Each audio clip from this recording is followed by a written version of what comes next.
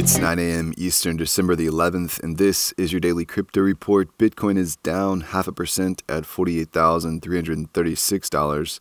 Ethereum is down 0.5% at $4,008, and Binance Coin is down slightly at $552. Those are leaders by market cap. Top gainers in the last 24 hours, KuCoin up 18%, Near Protocol up 16%. Today's episode is brought to you by the digital marketplace Ungrocery. If you've ever thought about who your food comes from, Ungrocery is the place to shop. Join the food people online at ungrocery.com.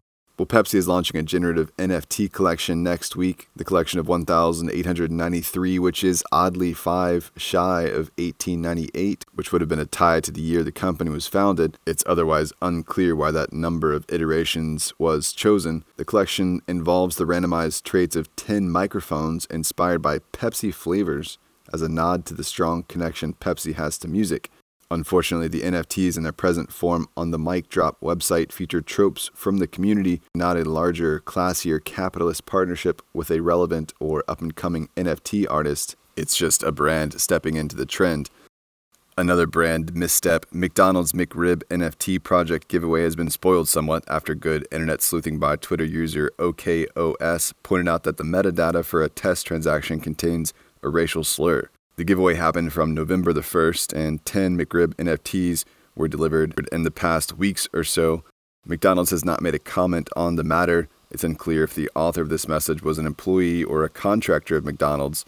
Granted, finding the message requires some degree of technical knowledge, but in the age of the internet, these things have a way of coming to light. The message will be associated with the transaction for the lifetime of the Ethereum blockchain. And finally, two Bitcoin Core contributors, the developer John Newberry and maintainer Samuel Dobson, have stepped down from their respective roles. Newberry has also stepped back from his role as director of Brink and Bitcoin Optech newsletter. For his part, Dobson announced he was stepping down to focus on the end of his PhD program. Another maintainer who stepped away in October cited the stress of increasing legal risks for developers, although Dobson and Newberry made no mention of this.